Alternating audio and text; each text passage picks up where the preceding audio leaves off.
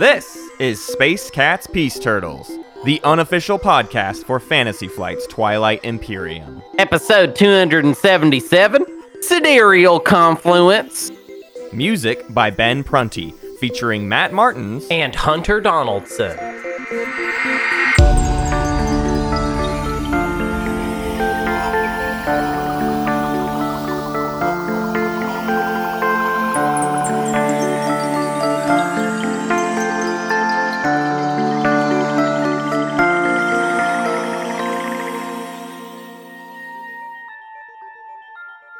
Hey y'all, we're down here at the Sidereal Confluence.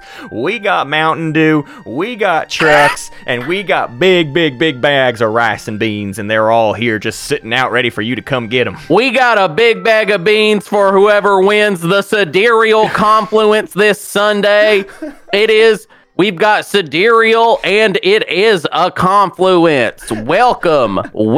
Hey y'all, you're gonna want to come out to Grover's Corners Farmers Market. We got ourselves a hay bag race. We got ourselves an egg race. We got ourselves a Sidereal Confluence. We got a little bit of everything for the little ones. Hey, the kids are gonna have a great time out here. I know y'all are gonna want straight from the farm cubes of various colors and sizes. We've got them all. We've got fresh farm to table. You're going to want to have it. We got farm to table Ultra Tech here for everybody. You're going to want to have it. Now, I think it would be great, Matt, actually, if we did a reskin of Sidereal Confluence where they're all just space like Hicks. How come we got to have all these space games where every like faction represented has like, they seem like either there's some sort of vaguely like military wing of it, or like they're very sophisticated in some way, intellectual or whatever. How come we don't have like space bumpkins? That's what I want. I want a space bumpkin game where it's just normal people, real salt of the earth people that are representing each faction. The idea of an intergalactic society, surely someone's got the best tech and everyone else looks like the bozos, right? Like everybody else has to be the bozos and someone's just like, we've got the fast ships, and everyone else is like, oh, I got the clunker out back. I don't know, man. Maybe what I'm saying though is I'm not looking for an intergalactic society. I'm looking for an intergalactic hootenanny. You know what I mean? Like that's what I want. Give me that game. Cosmic hootenanny. An intergalactic crawfish boil. Let me tell you what. That's a game title right there. Intergalactic crawfish broil is a game. That is a title worthy of a Kickstarter with no text in the body. You know what I mean? Like no video, nothing else. Board game. It's a board game. We want $40,000 and we get like 2 million in like 4 days.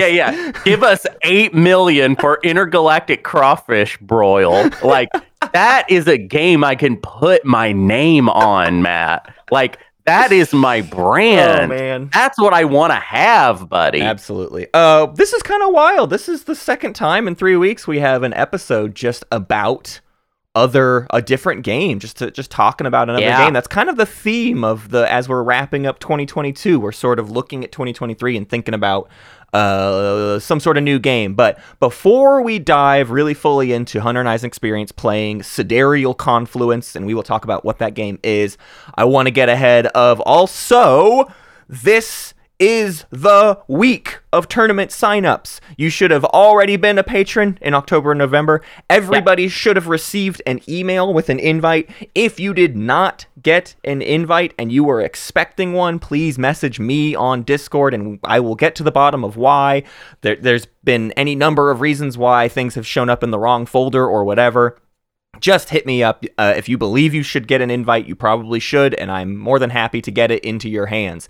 There's absolutely no way, if you're signing up now, you're getting into the buy round. I mean, the buy round probably was filled within about 2.5 minutes, would be my guess. You're dang right. There's a lot of people trying to like... Whoa. Hold up. Guess who got one of those buys? Guess who took up... Guess who did the work? Normal style to get into the buy round. It's me. I was the ninth person to sign up. Good job, okay? Hunter is in the prelims at the very least. And guess what? It wasn't hard. It was easy. I just had to be there. That's all. I just had to. It was easy. It was easy. Okay? You just throw in all your details in the thing. You click submit. And then you fix it all because you did it all wrong. Right. You know what I mean? That's the trick people learned this year is you can actually just hit submit. As long as you just type A and like you could just type one letter into every single thing and then hit submit, you can go back and edit it and you don't lose your place in line. That's the actual trick of signing up fast. So every year people learn a little bit faster way to sign up. So next year I expect the buy round to fill up in about 30 seconds. Instantaneous buy round fill up. So I mean, it was fun. It was fun signing up for it. It was a painless, easy experience. Thank you, Matt. It was. Why are you acting like I'm being sarcastic? It was a good. Listen, a successful day. Part of me participating in the tournament in this way is that I'm giving us that ground's eye view of what it feels like to enter this tournament. And you're doing some gonzo journalism this year. Yes. This is important for us to know what it's like to just do it, you know? And I got to say, it was smooth. Yeah. All right. I just got my email and then I did it. I know some people did not get their email, or that there's always like a person or two that has some difficulties. Some weird complication. That is, obviously we take no responsibility for that. That's always that's some weird internet stuff. You know what I mean? That ain't on us. Yeah, I mean, people received the invite. Like, I sent the invite at 2 p.m. and then there are people that did not get it for like 2.5 minutes later or something. And there's no explanation for that. I can't explain that. That's email gremlins. Right. You know what I mean? That's the gremlins intercepted the email. They wanted to read it first and then they let you have it. Right. You know what I mean? Right. They're like, what is this? And then they pass it along to you. Like, I can't help if you're being like, watched, that's not my fault that you are a person of interest or something like that, If you want to be a part of the tournament and you've been sort of waffling on it, but you were a patron in October or November, the signups end this Saturday, December 17th at 20 UTC. And after that time, you can still just join the Patreon at any time. And there will be a link to the waitlist sign up. And the waitlist is another way to just play if a decently scheduled game happens upon you and you can make time for whatever. The waitlist is a great way to get in on the tournament last minute. You just throw your hat in the bucket and see how things go.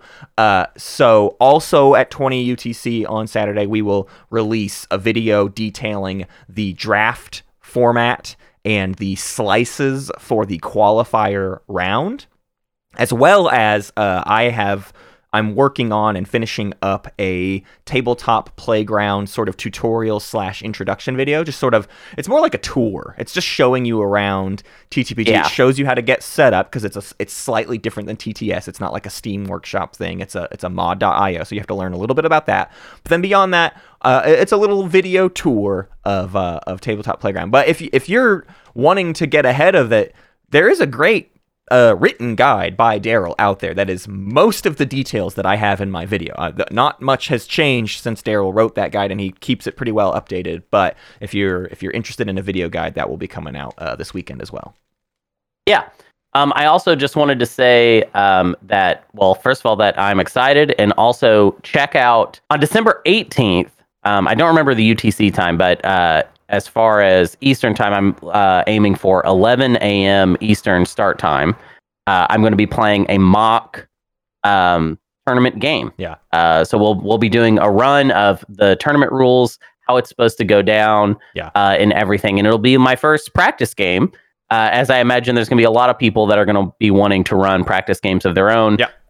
If they're in the qualifiers, so they're going to have to play, in January. So it's coming up. It's a quick turnaround from sign up to the game. Yeah, that's 1600 UTC, by the way. 1600 UTC. Good job. Who wants to check out Hunter testing out the draft and practicing, getting his reps in for his road to the championship in Tournament 5. Yeah, and that's all at twitch.tv/SpaceCats Peace Turtles. If you want to check all that out, it's going to be super. It's going to be a big weekend. Oh my God, Matt, we ruined December for ourselves. Yeah, absolutely. You know that, right? Yep. Like we have to do the holidays, and then we always tend to schedule like a million other things. We also have, like, I don't want to Oh, I don't know that we can say the date yet, but we are going to do a holiday spectacular. Oh my God. For some reason. Yeah, we are doing that. I'll say the date. It's fine to say the date. I'm pretty sure we have it locked in of what did we say? The 27th? The 27th. Yeah. So that's gonna happen. We're playing with our friends. That always goes so well. It's always such a smooth and happy experience, and there's never any awkward emotions afterwards. Right. We've got Sean. We've got Connor. Like it's we should have be a EJ. It should be the 5 of us. We're trying to get our 6. We're trying to lock down. I can't believe we're making EJ play. Now that's messed up. That's Matt. Pretty rude. We should not do that to EJ. Right. EJ is a nice guy, and we love EJ a lot. I messaged EJ and I was like, if you don't want to play, hey, I don't blame you. It's going to be rough. And he's like, what are you talking about? Why is it going to be rough? And I was like, what do you mean? It's always rough. Like, what are you talking about? I was like, he said, I always have a great time. So, I don't know. I think you and I are the only ones who dread this event anymore. Yeah, it's, I you know what, though? I hope this year, I think my expectation is just going to be, like, to play a simple game. Yeah. And to try and stay in, to try, here's the thing. What we could do with the Holiday Spectacular that we haven't done in the past, that I want to try and do this year, is just reconnect to how it felt like playing Twilight Imperium when we didn't really know how it worked. Yeah, let's play we're going to play stupid. We're not going to take it too seriously. We're just going to have fun with our friends. I have one sort of stunt I hope to pull. I have a thing I hope to bring with me. We might talk about it behind the scenes. It might not be. Here's my idea. Actually, I'll present it right now. I would like to, and I don't think the other players will want to do this, but maybe I just do it for myself. For every point I score, I want to do a hot wing challenge. My God! I want to progressively eat spicier and spicier things, and it's like punishment for doing well. Basically. That's great. No, that's really good for you, man, because then it's sort of like, if you don't score, you're good. Like, okay, well, I don't have to go further on the hot wing challenge. So that's kind of nice. It's kind of your consolation prize for not doing well. Yeah, exactly. That's fantastic. Yep. So maybe that's a thing I do, and then at the end of the game, I just have to eat the rest of them no matter what anyways, just because I'll have already bought them and made them. But I don't know. We'll see. Hey, Hunter. Do you want to talk with me about this lovely little board game we played called Sidereal Confluence? Yes, absolutely. Let's talk about it. The thing about Sidereal Confluence, as compared to like Spirit Island, is it's a little more abstract to try and explain in the old podcast format. Because I can sum it up really quickly, but I feel like it doesn't make that much sense. Yes. Like, if I were to tell you, like, it would be very accurate to say this is what Sidereal Confluence is. It's a science fiction trading game where you trade different cubes to each other, and that's it. I just nailed it. By the way, that was an excellent summary. Yep. But I don't know what you have, listener, from that. Like, that is what it is. Here's a comparison point. It's like, if I were to tell you, if you go to this this thing called a car auction, it's just this fun little thing where people go and they buy cars for like kind of cheap or whatever. You just go there and you can maybe get a couple cars and then maybe you resell them or whatever. And then you go to that event with that description. You're like, it's just a place to go buy cars. And you get there and then there's like a dude up in a tower being, and there's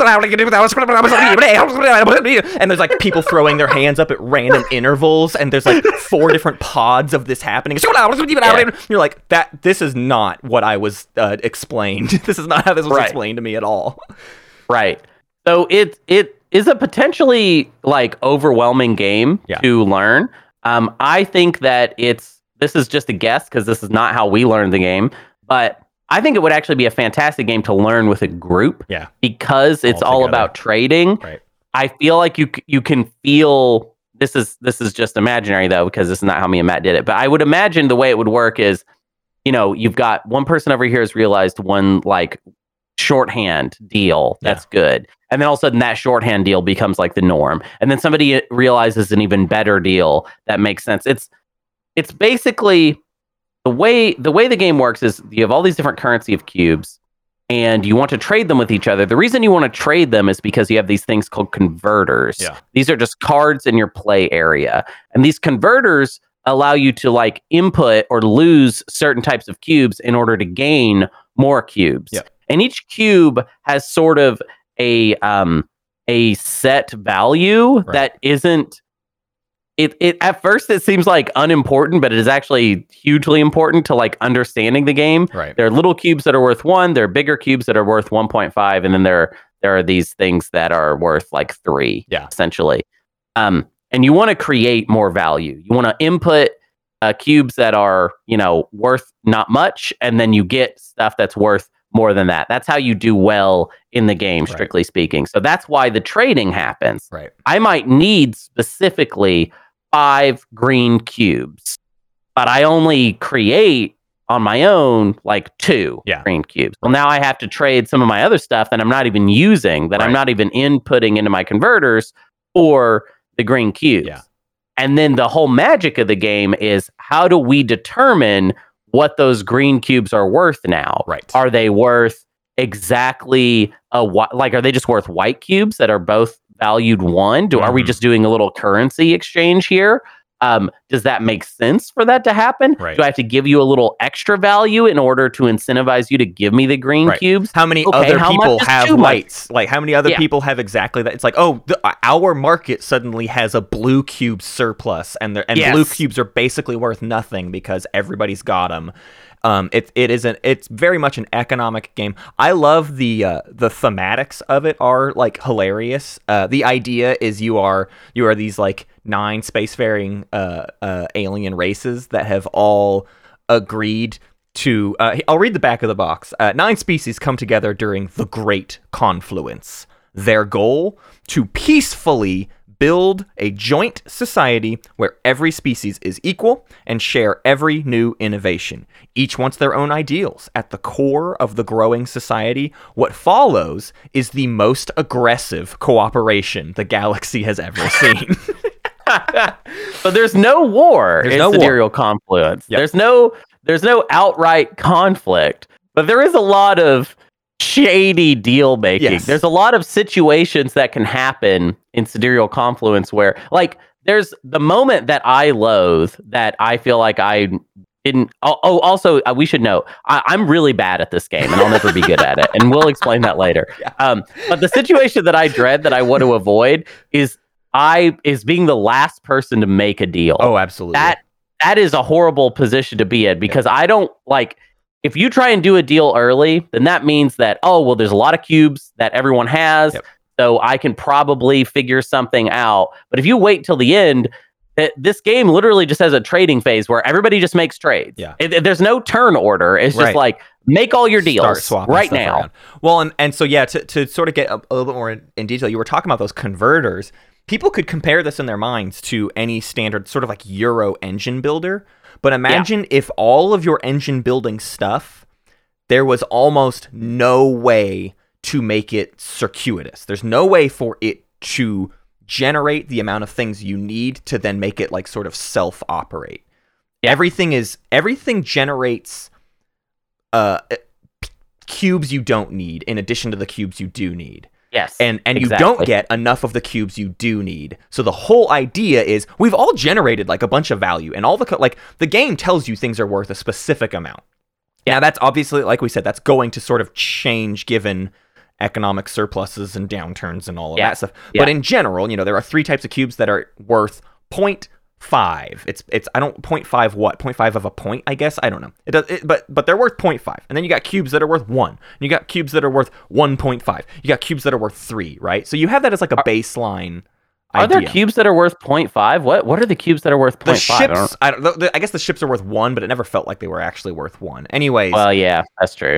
And at the end of the day, you score this game in 12ths. So there's a whole mess of numbers happening throughout the entirety of the game. Right, there's maybe too many numbers. If you're scared by lots of numbers, then this game might not work. I'll say this. The game doesn't work for me because of how many numbers there are in it. But I enjoy playing it anyways, even though I don't think I will. I would have to play it so much to ever get good at this game. Right. And I don't think that will ever happen. Like I was last place by a lot. Yeah. And I feel like that will be the case I do not have the patience to math out the perfect deal. So I just take whatever comes fast. Right. That's my trading policy, which means I am a great mark to essentially just run over because I don't have the patience to think about if every deal actually makes sense. Right.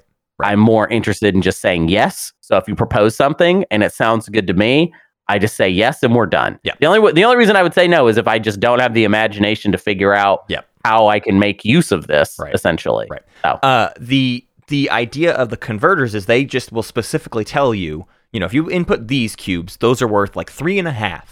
And then they will output during the output phase, whatever the economy phase, they will output 5.5 value. So you just know inherently, if I finish this converter, I'm just going to gain $2 worth of value out of thin air. That's like the whole point. Right. And so everybody's trying to run these converters to turn some value into more value. And the whole point is to upgrade converters to just generate more and more and more value. By the end of the game, it's like input 3, output 9 or something insane. Like these huge converters are what you can end up with. But the point is, some of that value are cubes that you have absolutely no purpose for, but somebody else probably does. So the hardest part about learning this game is keeping your eyes open to what everybody else needs, and like Hunter's saying, being the first one to act and get that thing into their hands. Because the last thing you want is to be what happened to me basically every time, was just like, I was playing a faction called the Fodderon, and they're the only ones with like kind of a significant amount of randomness in them. I had a deck I was trying to draw from every single round that would give me new random converters or abilities or whatever, but it was just like I didn't know what I was going to get out of that deck at any given point.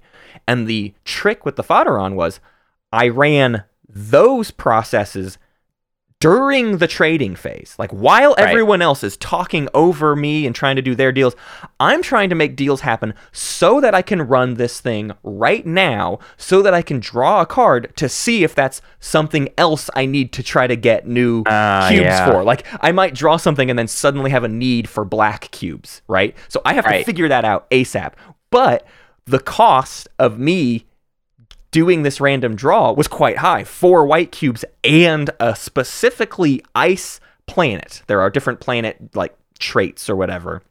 Ice, fiery, or whatever. It doesn't matter. But the white planets, I had to cash all of that in to then draw a card and see how the rest of my round was basically going to go.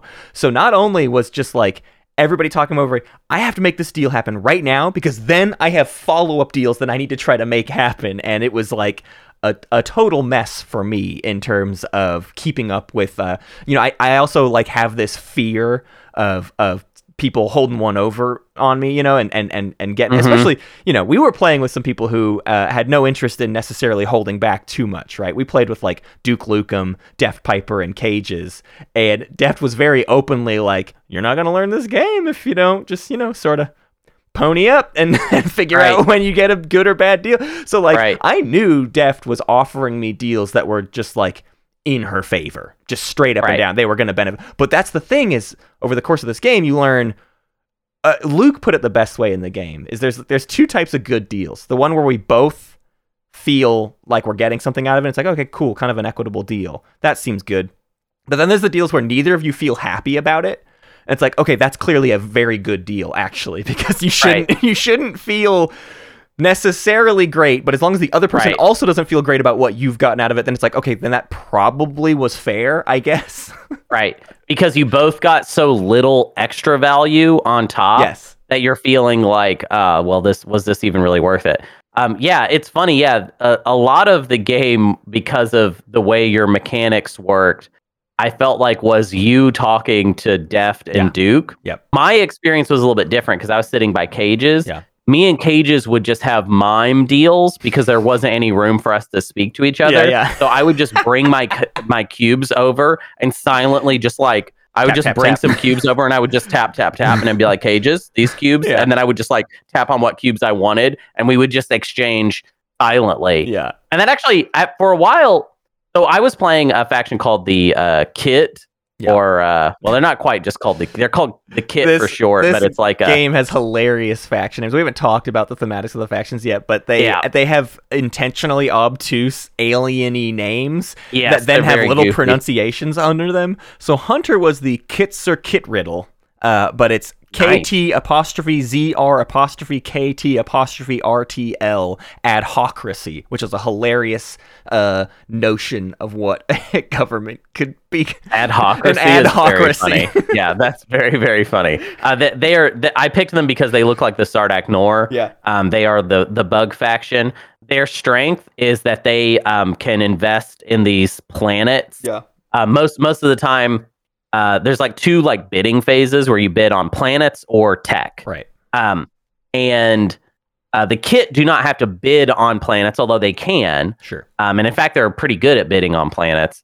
But they also have a separate deck that they can just invest in where they just colonize planets. Mm-hmm. In my game, I leaned into that because I felt like each planet just would give me cubes that made me feel like I think I was a little confused and thought that maybe the point of the game was to be like self-sufficient and not actually have to do that much trading, because if my planets were constantly generating cubes that I could throw in my converters for more value, then I was like, oh, well, then I'm just like creating, I'm just a closed system. You leaned into the engine builder aspect of it, basically. Yeah, and I misunderstood that is, while that's cool, it doesn't actually generate any victory points. I actually did that thing where I played the game and didn't think about how scoring happened. Right. And then didn't start thinking about scoring until like the 5th round of turn. Yeah.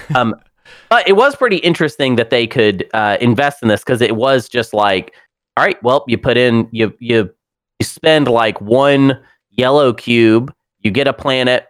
As long as you're doing that early, that planet is going to generate way more value than that yellow cube that you spent. As long as it's going to be at least 2 rounds, then you're good. You've made money. Right. Perhaps it's not enough money as compared to just trading. Yeah, exactly. Like if you just waited for someone to be stuck in a position where they had to make kind of a bad deal with you, you'd probably make more money faster than just investing in your own planets. That's just a guess.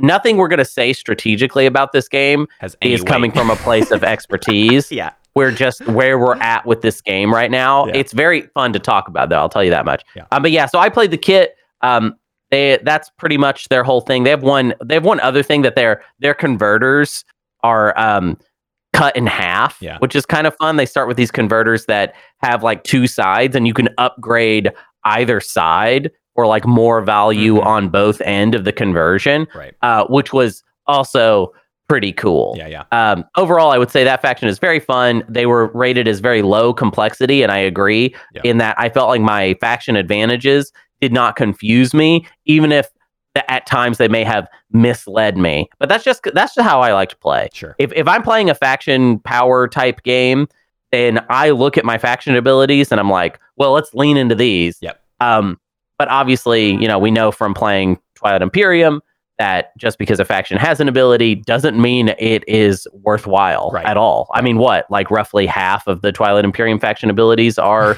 useful. Half of them are actually not. And then there's mitosis. And then there's mitosis. It's like our whole show is about essentially the fact that half of them aren't actually worth. Like, what are we here to do if not tell you which ones are worthwhile? This one actually isn't. You don't need to worry about this faction ability. Right. Yeah. I will say too, the other biggest hang up for me was in that technology and research stuff. If I have one hang up with the game, it's that I think the technology stuff is way too obtuse, because instead of in like Twilight Imperium or even Spirit Island, where it's like there's little symbols, right? And if I collect enough of the symbols, that's the way I like upgrade or buy new things or whatever. So I'm just sort of looking for these symbols to buy. That makes perfect sense to me. I want 3 green tech to be able to get X-89 bacterial weapon.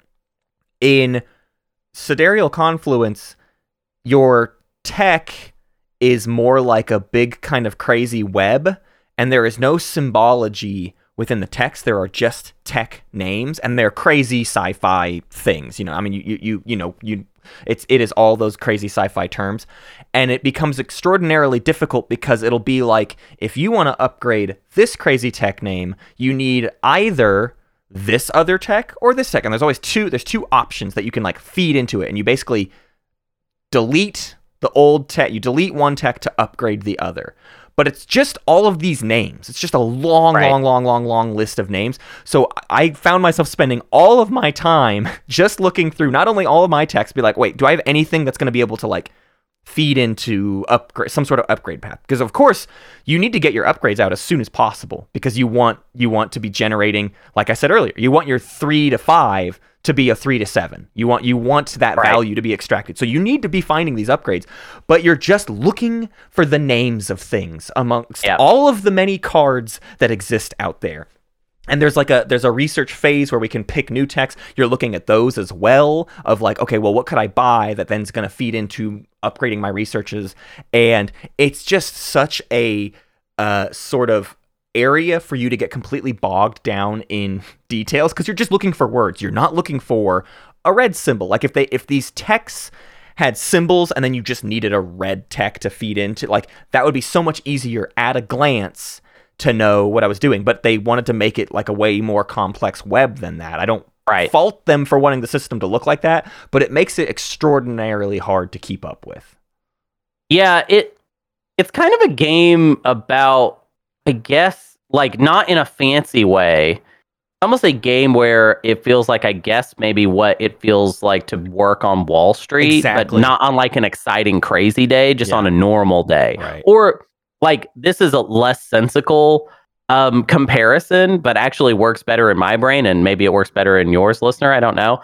To me, a lot of Sidereal Confluence feels like I'm at a currency exchange place. Yeah. And I have cash, and I'm just turning it into different currencies all day. Right. Like, I'm literally just taking what I have, which has a set value, exchanging it for something else that maybe, like, where I'm like, I'm giving up that value in exchange for this value, which is hopefully that and a little bit more. Right. And then I give that potential value up for another new currency value that is worth that and a little bit more. And it's just that idea like a million times. Over and over and over in the trades, you're kind of trading with yourself when you look at the tech in front of you, like what Matt was saying with the whole upgrade functionality. You look at a tech that you could just use it, or you can give it up in order to upgrade a tech you already have. That part, unequivocally, the experienced players at the table told me, upgrade your stuff, give up the other thing. But I didn't really understand the math of it, to be honest, because I was looking at it and I was like, yeah, but I could also keep it and it's worth this much. Yeah. I don't know. It is a game where you're doing a lot of, I don't want people to think that this is like a really heavy math game. This is not calculus. It's 1 + 1 + 1 over and over and over again, a million times a second. It's low integer arithmetic, but it's a lot of it, and in different directions at once.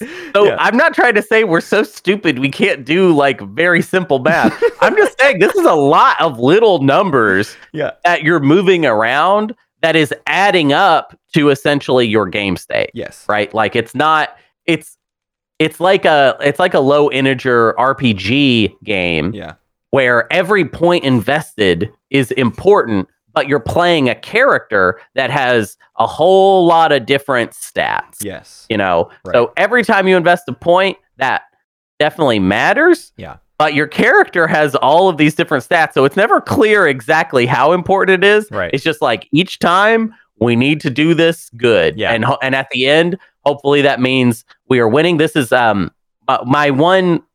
This is definitely a gripe. This is a gripe I have with every single game that has this this aspect. It's never clicked for me, but this is one of those games where you do not find out how well everyone is doing until the end of the game. Right. Your victory points are revealed at the end. I've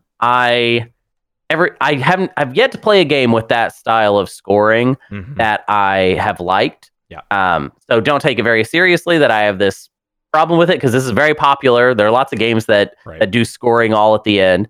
I guess Carcassonne, it doesn't bother me, but Carcassonne does it in a very silly way. Yeah. You know, right. Carcassonne, you're literally just like, here's this thing here, this tile. I don't know, this workout. Let's count it up now. Like I like the way Carcassonne does it, and Carcassonne is also very simple visually. Right. So it's very easy to look at another player's situation and kind of eyeball what they're at. Yeah.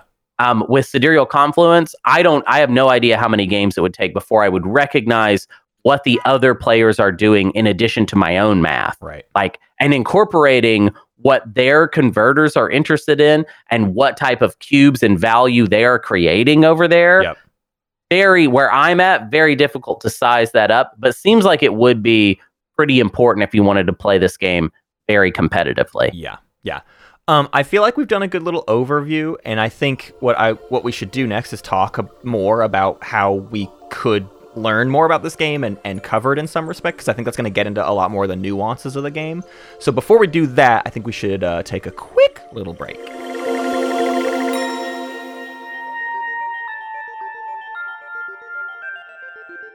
Welcome back. Okay, so I want to talk more about the idea Hunter was sort of ending with there in kind of the introduction, to talk about the ways I could see strategies of this game being developed, because there's a few different things at play. Obviously, there's just like factions, right? It's like, okay, we can learn the factions. You learn what the factions need on average, right? Like the one I was talking about earlier. I always had just a deep need of white cubes, but it's a little bit hard to talk about like how you get those in a concrete way.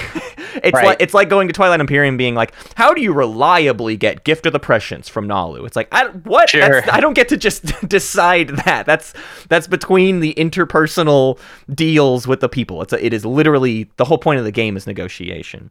Right. But the thing I did feel out that I think was where my brain wanted to learn more is that there are certainly kind of phases of this game, and really defining economies by phases was something that was, I think, wanting to click with me. It wasn't yet. I was very bad at it, but something the people teaching us kind of kept relaying to us is like, if you're investing in points too early, like any points you score early, that's nothing. That is essentially, your end goal for all of this money you're gaining is to then buy points, if you want to think of it that way. These things, the values that they're all worth, are supposed to be worth points. That's kind of what the values represent.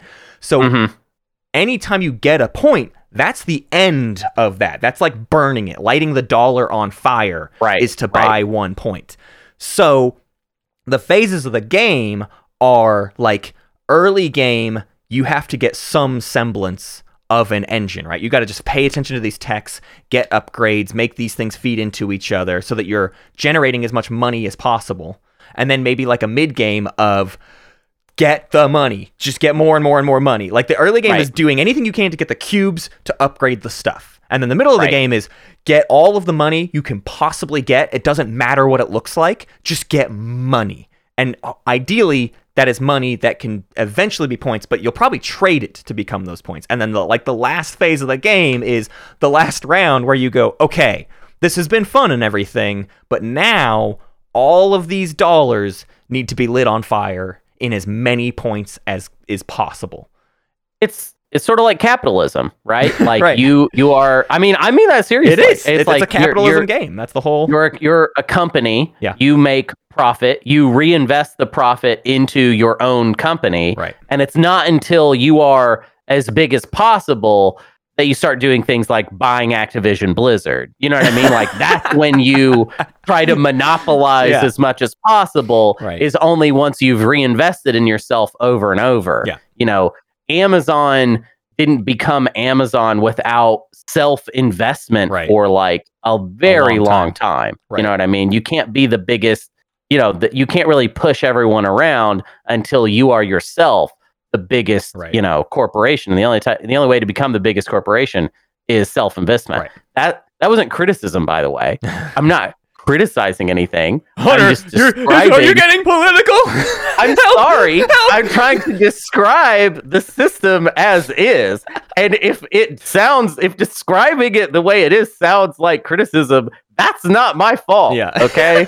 That's how the way the world works. And that's what the winner of this game is whose economies became the most valuable, where they just basically control the market share. Yeah, they forced the monopoly. And that's why it is aggression at the end of it. It's not a cooperative game. We're not building actually a peaceful government at all. We are trying to delete everyone else through making them too poor to matter. It's a trade war. Yeah, I mean, that's what you're engaging in. Right. It is a trade war between these factions. They're past the point of any, martial conflict. Right. It's just, pure economic warfare. Right. And, tricking your neighbor essentially with bad trade deals and weird.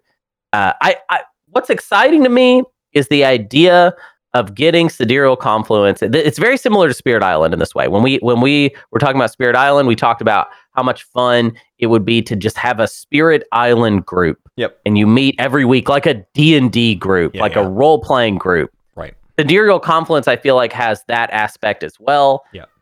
This is another week where it's like we mostly play board games in the digital space. Yeah. And I don't really see that changing. Right. Just because it's the easiest way for us to stream the game, to make it available to you to see. Yep. But I actually think Sidereal Confluence, even more so than Spirit Island, and this is something Duke Lukem was saying, so I'm kind of stealing this point from some of the people we played with, but this is an in-person game, and it makes sense why it would be, because it on Discord, very quickly crosstalk becomes not workable as far as like how much speaking is like going to be tolerable at once. Right. Whereas in a room, it's very easy for people to talk to each other and not really be interrupting each other in the same way. I find a voice chat is much more difficult for a million different voices to be going at once, because all you have is the voice. Right. You have one output at a time. Yeah. And there's no way around that. So yeah, this would be a very difficult game for us to cover in a live stream scenario, right? Like we could do podcast episodes about it, but in terms of just like showcasing the game, it's really hard to like control. And especially we sat down to do a stream, and unfortunately it got cut short because my Woods internet exploded, and I lost internet for 8 hours on a beautiful Saturday. On a Saturday? Yeah. Well, that's when it goes down. That's usually when it goes down. When everybody's home using up the internet, it all crashes. So anyways, No, we can't move on from that real quick. I know. Arkansas. Yeah. What is happening? It's a nightmare. Like you're supposed to be a state. Yeah. And you just don't have, like, literally we have communicated with your ISP so much trying to get this problem fixed, and we cannot. And I just want to apologize to everyone that was watching that day that we were not able to give you a stream. Yeah. Because where Matt lives, there is only one internet service provider available. Yep. And they won't even. They just get to turn stuff off sometimes. They just. There's no getting around it. Yep. We've called them. We've offered them everything. You know what I mean? Like we'll do anything to just fix this issue. Yeah. And they're just it's kind of like, I'll give you 4 white cubes for 1 internet. You know, it's sort of it's like, I'll do anything for the last. We have offered insane deals.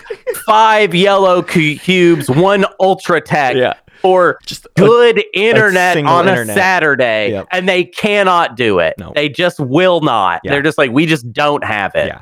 Even outside of those errors, it was a hard thing to stream because, Hunter, you were the one in the driver's seat, but I imagine, like, when it's the trading phase, you are now no longer engaging with Twitch chat. No, you can't. It's impossible. No. It's too much focus to like do everything in the game. There's like never a moment where you get to catch up with Twitch chat. Like they're just shouting things at you. Like, you got to try to get a green cube. And it's like, I know. Shut up. Listen. Okay. It's just everyone leave me alone. Like it's just way too many things happening at once. And I just don't think it's a very streamable game in that way. No, it isn't. And even from a commentary perspective, you wouldn't be able to like keep up with what everybody is doing, even from a bird's eye view. Are you kidding me? Can you imagine the heat we'd get for trying to do a Sidereal Confluence tournament? You know what I mean? Like how often people would be like, the commentators were speaking and that shouldn't be allowed, basically. Can you like engineer a Twitch thing where every single player is on a separate audio channel and I can just turn them on and off myself as a viewer? Can you just create an entire new streaming platform that allows for 16 individualized audio tracks? The thing about all that stuff is like it's so heartbreaking to read. Sorry, this is a tangent. That's what we're talking. We're talking about how to do this, right? How to do, we are. Our experience is how we've done TI. So this is the stuff that we like to talk about too. Is like how to actually stream this. Yeah. So like a lot of the complaints that we've gotten having to do with specifically like audio stuff, it breaks my heart because a lot of it, you know, there have been times where I've been specifically called out for like kind of like not being beginner friendly enough when it comes to stream commentary. The audio aspect of trying to commentate a board game is such that it is very difficult to navigate. And I wish, in the bottom of my heart, I wish we had all of the technology necessary to do the ridiculous setup that you're describing. You know what I mean? Like, I wish we could match the, I'm going to say, unreasonable expectation that people have for the audio presentation aspect of a professional broadcast of a board game. The World Series of Poker, they film everything and then they pull two people into a booth and they run commentary and they edit around people talking, right? They let a conversation play out and then they pull in the commentary from, like, they get to do that stuff. And that's like not an option, but that would work great for Sidereal Confluence. Like, Sidereal Confluence would be a YouTube only kind of coverage where we would just film a game and Hunter and I would just sit and watch it and try to take in all of the information that happens within a game. And then we would have to like edit it in a presentable way where we can do commentary, cut to negotiation, cut back to commentary. Like, it would be the only way to do it. I would love to do that for Twilight Imperium as well. That's what I've always dreamed of for Twilight Imperium. The issue with Twilight Imperium is you're talking about an 8 to 12 hour thing that then has to be edited. That's just like a manpower we don't have. We could do that for like a 2-hour game of Sidereal Confluence. Right? Like that's so much more manageable in Root and Sidereal Confluence and stuff like that. So we've chosen this behemoth of a game to cover in a way that makes the notion of editing it so much more difficult. I mean, I applaud the work of people like TI Junkies on YouTube. Right. They film themselves and their group, and it's beautiful, right? You get to see like a collective group of people back to back to back, week to week, and you see like their relationships develop over multiple games, right?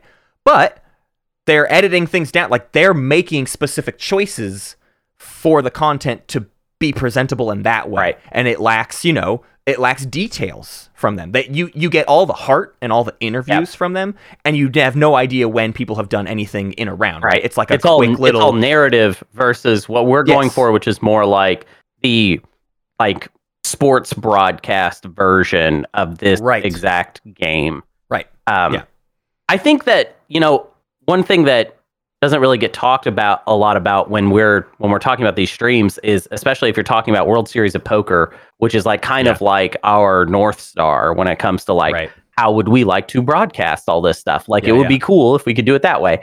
The players, like professional poker players, have a lot of discipline as far as when they speak that like make it so much easier to broadcast them as well. A game like Sidereal Confluence, literally, it's not that anyone's doing anything wrong by speaking the whole time. The game wants you to talk. So what we would need, what would be necessary for that broadcast to be clean and simple is for players to behave more like poker players. As in, like, poker players, they sit there and they're quiet and then they speak. And they kind of speak when it's necessary to speak. When it's their turn. It's very like, I don't know. It's very kind of soft spoken and specific. And that isn't really how Sidereal Confluence or Twilight Imperium plays out. Now, you could try and enforce that, but it would be arbitrary. The rules are not necessarily rewarding that type of idea.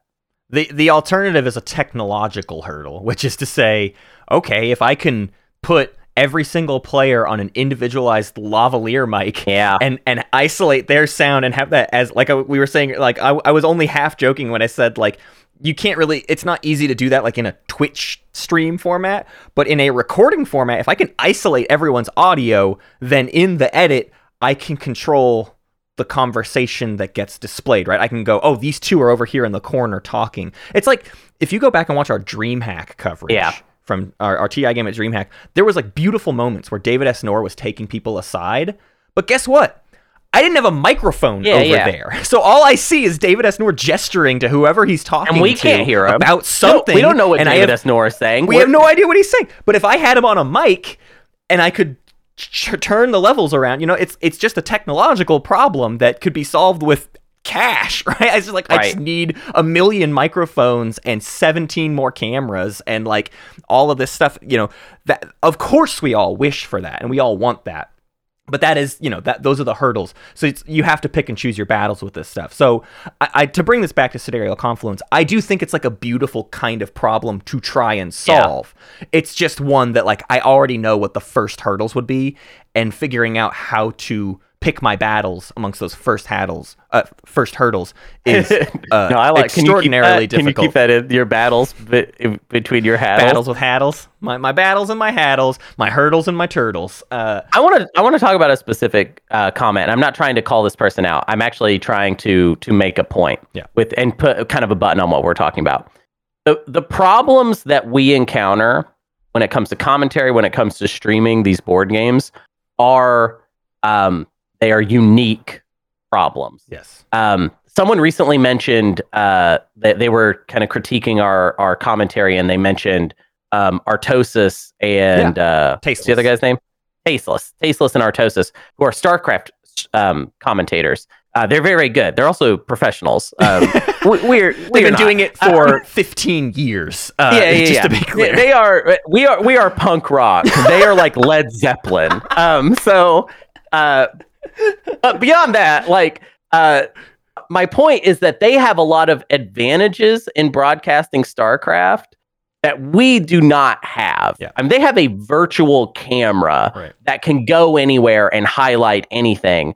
And then also the players do not talk to each other. Right. They get to talk the whole time.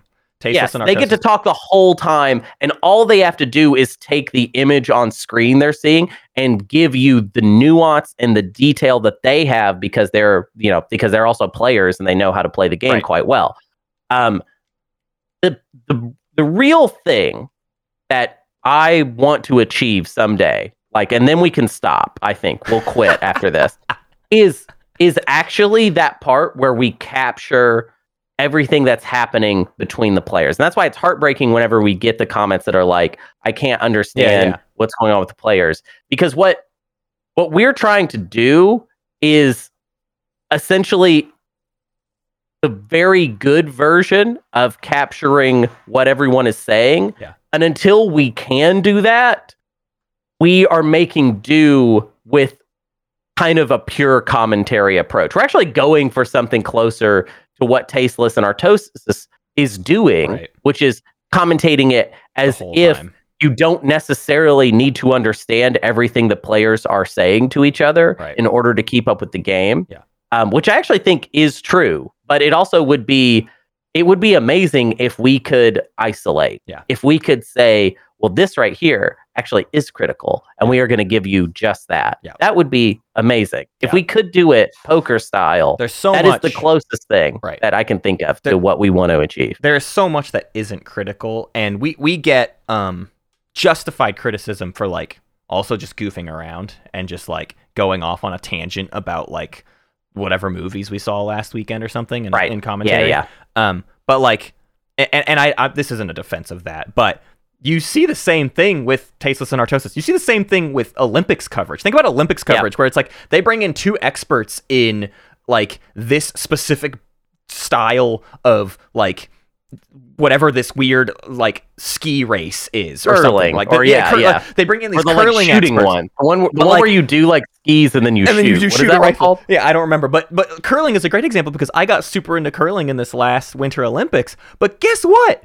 Those you're just watching dead roll of like the day, right? And the game sort of happens over time.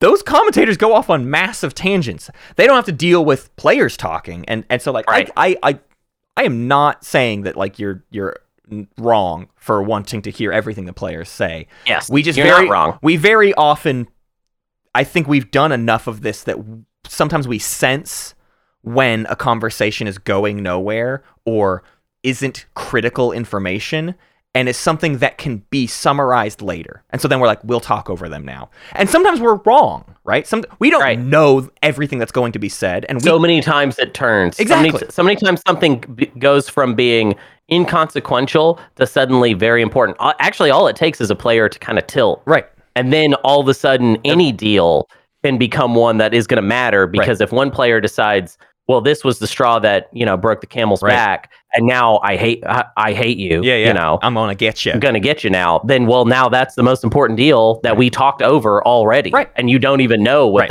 is it, so what's going on. I get it. And the whole thing is that it's Twilight Imperium. It is literally it is a slog. And I don't mean that even in a negative way. I just mean like you're talking about 8 hours of stuff. I have to know whether or not everything is relevant to the greater whole, and we also we have to show up because some games the players just don't talk. You know what I mean? That happens less recently. I think Twilight Imperium has become a talkier game, but there was a time when people just showed up and sat at a table, and rounds 1 and 2 were almost silent, and we just commentated the entire time. And so I miss those days. That muscle got built to talk and explain things and make sure new players were getting onboarded to some of the concepts or whatever. But now we talk over players all the time, and more important stuff happens in round 1 and 2 that we, very often will try to skip over. It's a tricky thing, and it would be trickier in Sidereal Confluence because we're talking about not even raw board position or known points. It's okay, the kit gained 3 black cubes out of that. I have no idea if that's ever going to be relevant. I do not know if that is going to have a meaningful impact on their end scoring because of the Hunter's main gripe with Sidereal Conflicts. We don't know how anything went until the very end of the game. So to stream actively throughout the entire course of the game, it would just be hoping the commentary is in the right direction of of what's happening. Well, and I would imagine this is a guess. If Sidereal Confluence is being played really well, I would imagine the way it looks is everyone making really tiny advancements all the time. Right. So instead of there being a critical play that we can scream about, it's just that's them's good deals. Right. Them's the little good deals over and over and over. Because if everyone's good, you would imagine you're not going to get away with a really, really good deal unless you have a lot of leverage. Right. We can't talk about leverage moments that are definitely possible in Sidereal Confluence. If for some reason all of your cubes get kind of stuck, let's say you have no one to trade with except for one other player. Yep. You have a bunch of cubes that you're not using. They're not going into converters. You just have them. Well, then that player can kind of name a deal that works. They still can't.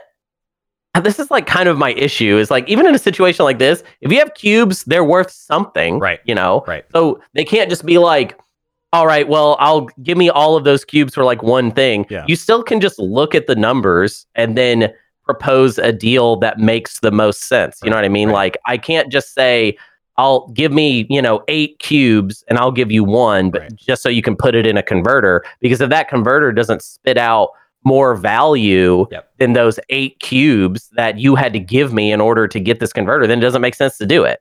It's objectively bad plays in Sidereal Confluence, which I think is my biggest point against it. I like dumb games with RNG. Yeah. You know what I mean? That's I want some randomness. There's no spark moments. There's no crazy things. EJ, I was telling him about the game, and he immediately compared it to Power Grid, which was a brilliant comparison that opened up my mind of what's happening in Sidereal Confluence, which is what you're sort of describing, Hunter, is if someone's on that steep upward trajectory, there's not a whole lot that can step in their way. Now, people, if the players are really smart, they'll recognize that steep upward momentum and be like, harsher deals for so-and-so, right? Everyone needs to put the pressure on. And that would be the entire weight of the decision-making in the game, is like when you see someone is just getting more value out of something.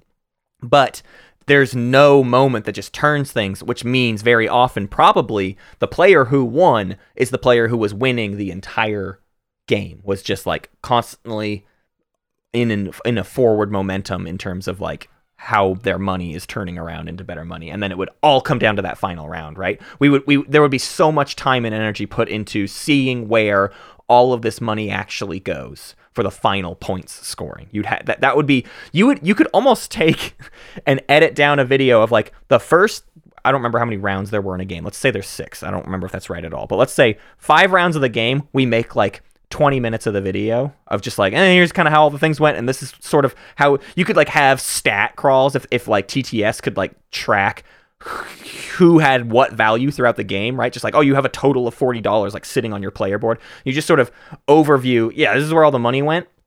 And then you spend 45 minutes explaining how everybody spent that money for points in the final round, basically. It actually, I feel like you're kind of winning me over to the idea that Sidereal Confluence might be a really interesting game because it might be a really interesting game to break down what happened. Exactly. After the fact. What I mean? Like, that might be the more interesting way to like display the game. Let everyone play their game, keep track of everything every player did, and then show me in a spreadsheet what happened in Sidereal Confluence. Like, that actually might be fascinating. You may have just won me over. This is not a game for a podcast or a YouTube. It is a game for a blog that just shows. Yeah. It's like Makecraft game. Lily G needs to just like fall in love with this game and just show us stats breakdowns of what happened in individual games of Sidereal Confluence. There's actually a lot of comparisons to Root, I would say, which is very surprising because Root has like no monetary negotiation, no trading, really. But you're doing all of the same things of looking, instead of trading money, you're trading board position and scoring possibility, right? You're trading how much someone is capable of accomplishing. Root is a crazy game. It's crazy. Like what you just said is crazy. Yeah. Like that. What a weird. Yeah. Has anyone like maybe thought that like? Did they even know what Root was when they made it? Like, did they know? Listen, Hunter, we've talked to Cole Worley, and the scariest fact is I think he does know. I think he's a genius. Yeah, that guy's a wizard sitting on a mountain by himself, like out in the woods, like playing with like little, making like little wooden pieces and being like, I have wizarded a game that has, never existed before. Anyways, the point I was making, though, is in that same way, similar to, I think, stuff we've talked about with Root, and we've seen the podcast Woodland War Machine sort of execute, is the notion of less play as this faction guide, but more like, what do you do to play against these other factions? Like, once you've learned what you need, if you play as this, I play as the Fodderon. I know I need white cubes, so how can I make sure I'm always getting white cubes? Flip the script and make an anti-Fodderon guide of like, how do we keep Fodderon in check? Okay, we deny white cubes and we deny ice plants. How do we do that? Like, those sorts of strategies are the kinds of content I feel like you could sort of have. I mean, I think what's fun about episodes like this is that we can propose and question the entire methodology for potentially covering this game. So I gotta challenge that a little bit though, because isn't Sidereal Confluence like almost like a prisoner's dilemma? It is. Oh, absolutely. Yeah, the whole thing is. You might say like, we should deny white cubes to Fodderon, but I have cubes I need too. Yeah. So how am I going to avoid giving Fodderon white cubes if I need cubes from Fodderon? Well, and it's never a 1-to-1 in Sidereal Confluence too. It's like, I have green, I need white. Hunter needs blue. Okay. Yeah. So I give my greens to Duke for the blues, and then I give the blues to Hunter for the. It's like you're making these arbitrarily complicated deals to end up with what you need, but there was no way to deny the white cubes from ending up where they needed to end up because, like you're describing, it's like somebody needed something somewhere, and we're all trying to. The worst thing you can do in Sidereal Confluence is have cubes in your player area not on converters, right? Yeah, they need to do all something. All of the value is money generating more money. And so if you have money just sitting there in a checking account, not in a savings account, you had a bad round, basically. Yeah, this is just financial advice now. If your money, let's say your money is just sitting in your player area. You know what I mean by that? Just sitting in your checking account, okay? You need your money to be in a converter making more money for you, okay? And now is when we talk about crypto. Yeah.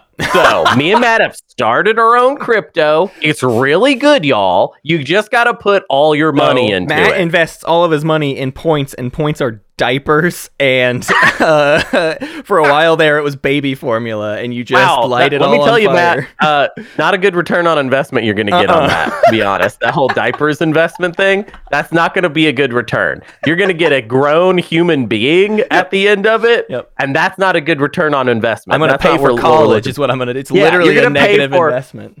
Someone to go to college, horrible idea. Although, let's be real, Molly's probably not going to college. You know what I mean? Like, let's not kid ourselves. You know, I don't know what's gonna happen with Molly, but I kind of doubt it's gonna be college. You know, will there even be college? You know, like, is that even gonna be a construct? Why would there be college at that point? Yeah. You know, I don't want to end that bit on such a sour note. I'm sure Molly's gonna go to like TikTok school or something like that. It'll be fine. There'll be something for Molly. It's just maybe not if her current interests. I mean, she's probably going to go to acting school and learn how to do stupid voices. That's she's going to be main. She's going to be a Muppet. Yeah, that's the thing. She'll go to Muppet school and become a Muppet.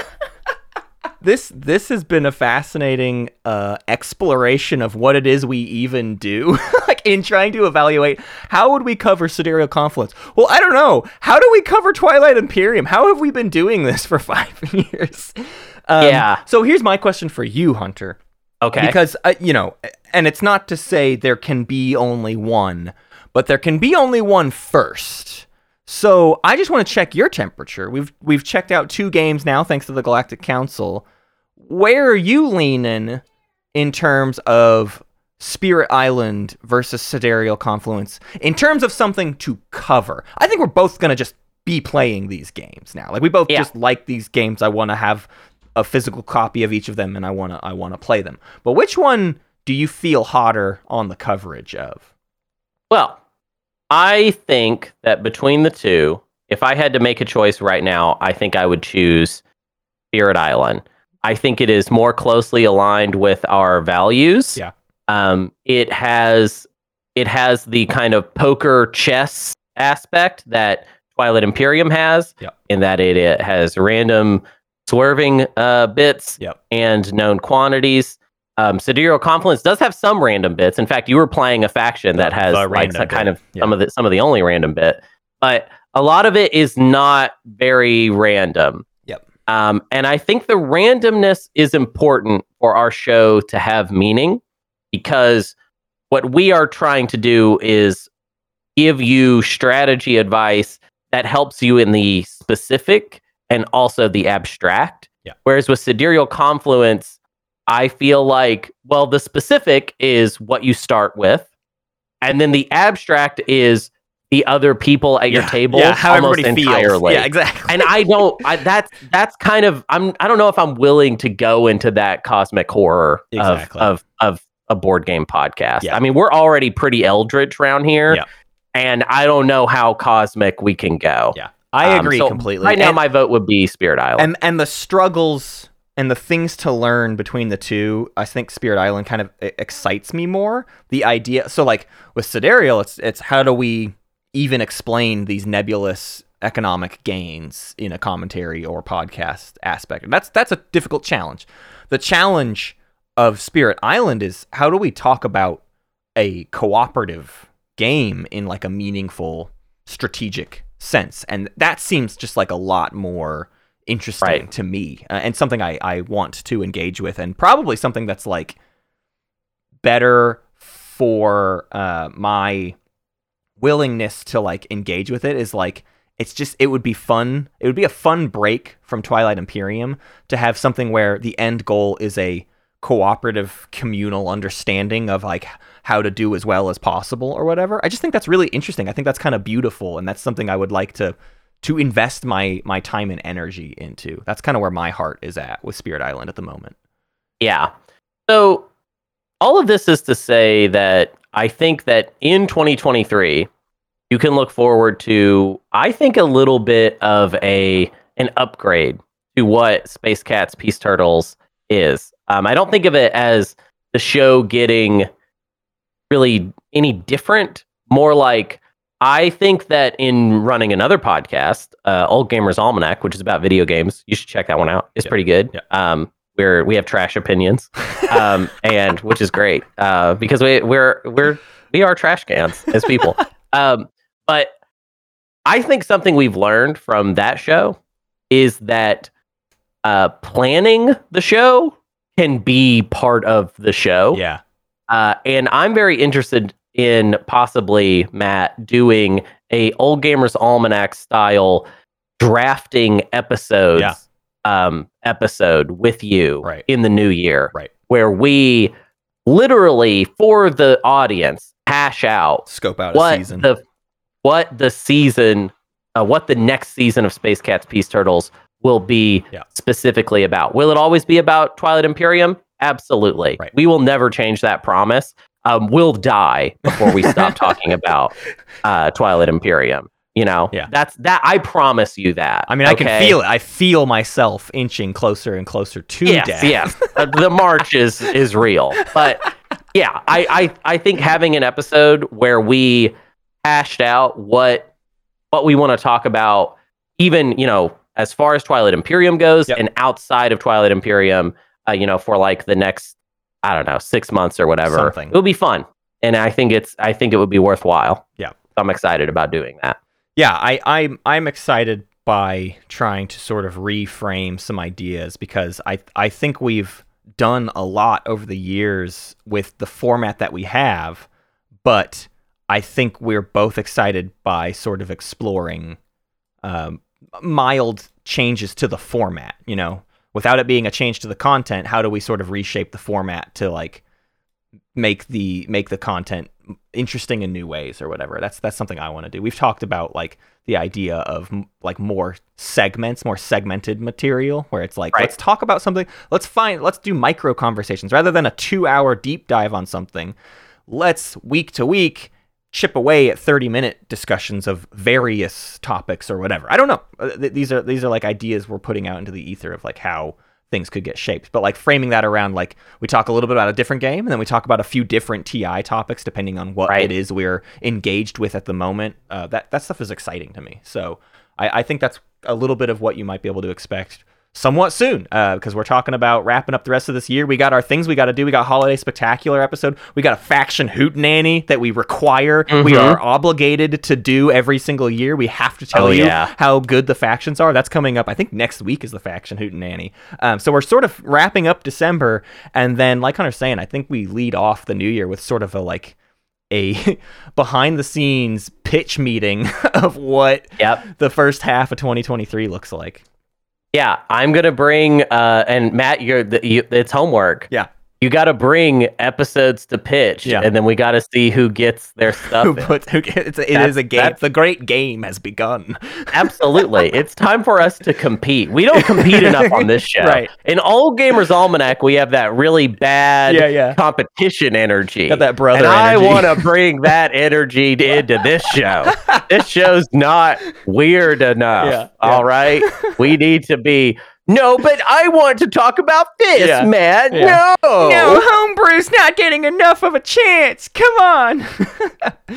Well, I want to thank all of our weird bears: Big Al Cappuccino, Squeamish Emu, Brassbird, Kaluan, Jadim Jedi, Carnal, John, Necrodice Twice, Kindred Spirit, Alice, Lord Raddington, Murderous Troll, Old Man GI, Bagels, Emlashevsky, Sunfax, Absol, Ricky M44, Rwise, Ryan, Salty McScrub, Spirit Thing, and WH Chiz. And I want to thank Mama's Lovely Larva. Patience is a virtue. My son is also named Borton, Nerfzerg, Baldric, Tautology is what it is, Frank G, Rekka, General Pith, Uncle Batty, Savant, and Vince. All right, Galactic Council, you have your poll. You've had it for a little while now. The poll, if you're not aware, the poll is just seeing which faction guide will get an update next.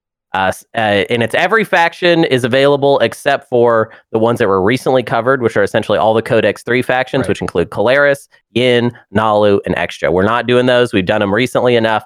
Right now, the voting coalesced very quickly around basically only 2 choices. Apparently, everyone that listens to this show only really wants us to talk about Sardak Nor and the Mahakt Gene Sorcerers, because y'all just right away were just like, it's one or the other.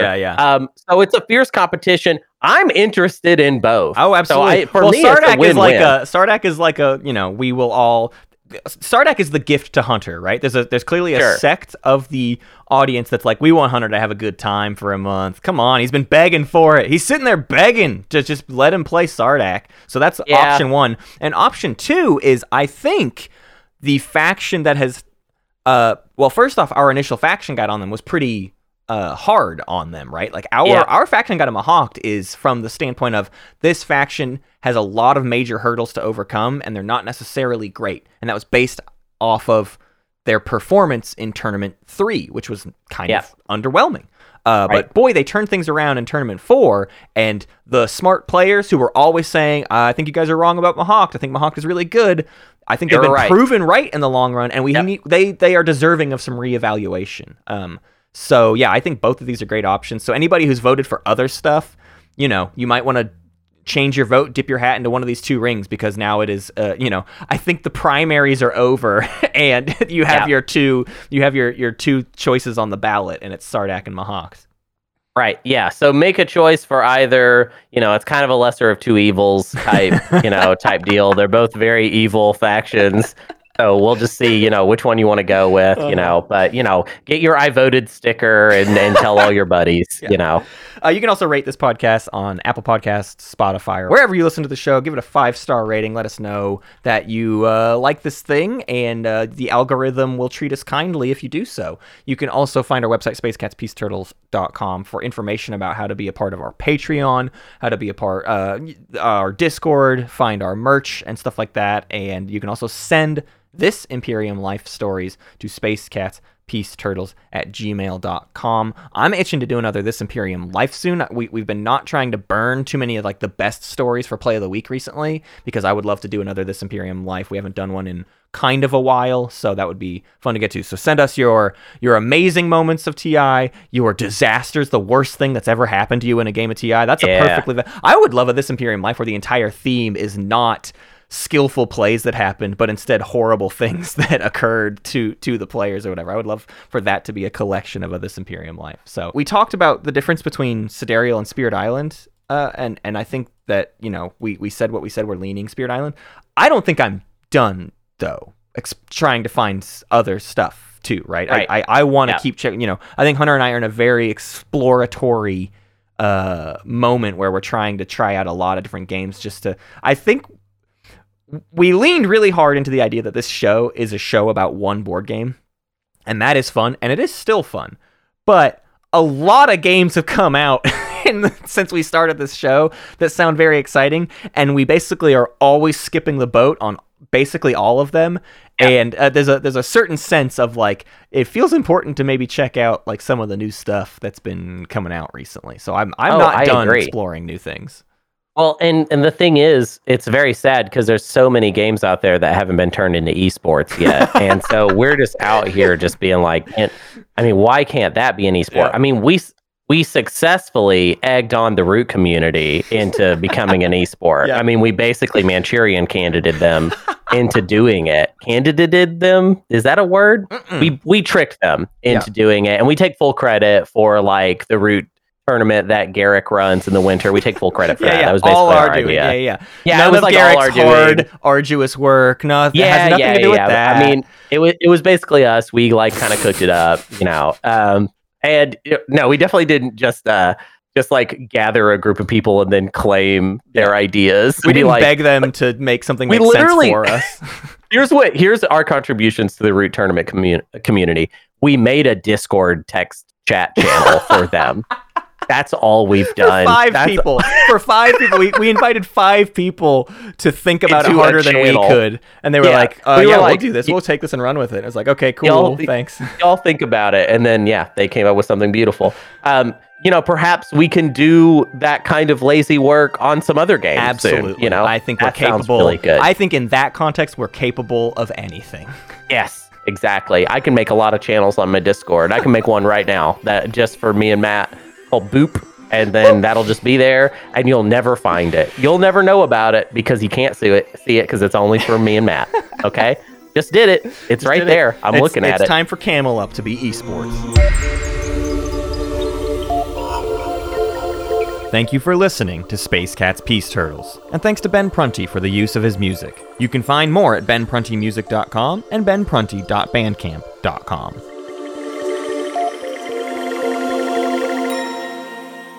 Pax Magnifica, Bellum Gloriosum.